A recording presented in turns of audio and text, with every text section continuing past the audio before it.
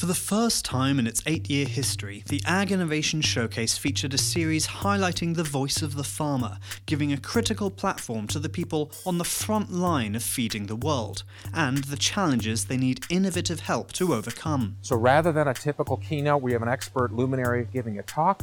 We have a panel of farmers saying, here's my life, here's my reality, here are some pain points, here are things that I'd like to see so that we can pass this farm on to my children and grandchildren and continue this legacy and be good stewards of the farm. So we farm in northwest Missouri and grow corn and soybeans with an extended family. My dad is still at 81 and still active in the business. 2 brothers, 3 nephews, and 2 son-in-laws all involved.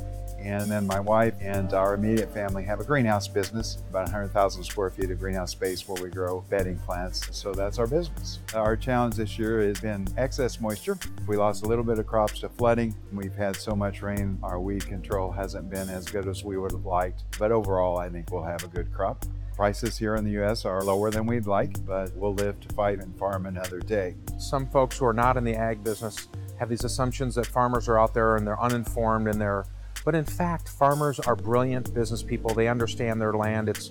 There's a sense of stewardship of the farm. One of the things that happens when people criticize agriculture is they often think of farmers not having agency, of being forced into the way we farm by large companies or government programs or the market. But each day we face a series of decisions on how we're going to spend the day, how we're going to tend our crops that day. Farmers are well educated, we're experienced. We have the ability to make moral judgments. They're going to make decisions that help them maximize their businesses, but those maximizations also mean using less fresh water because that's expensive, using less fertilizer because fertilizer is very expensive, getting more yield. We, of course, use genetically modified seed both on our corn and soybeans. Where we farm in northwest Missouri, we have steep slopes, it's rolling hills, and so we're using totally no-till farming. That's only possible with genetically modified seeds because of the weed control system we're able to use. We use herbicides and they selectively kill undesirable plants, weeds, and leave the crop unharmed. People need to understand that there is no way to farm without controlling weeds. Any way we control weeds uses resources, and so what we try to do is control them in the most efficient means possible.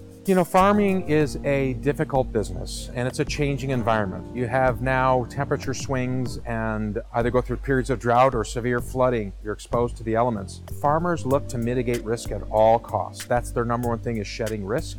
And the way you can shed risk is through technology coming through the pipeline to create sensors or more efficient ways to sow your seeds and care for those seeds. Seeds that can withstand these dramatic changes in temperature and other climatic conditions. Plants that can stay ahead of pathogens that are changing all the time. It's a very difficult business. It takes a select few to do it, but those who do it are passionate. It's more than just work. It's a livelihood. It's a way of life for their families. It's not just the public that needs to hear the voice of the farmer. Sometimes the innovators who are supposed to be supporting them could do with a hearing aid. Find out why in our next video. And please subscribe to discover other innovations disrupting our new economy.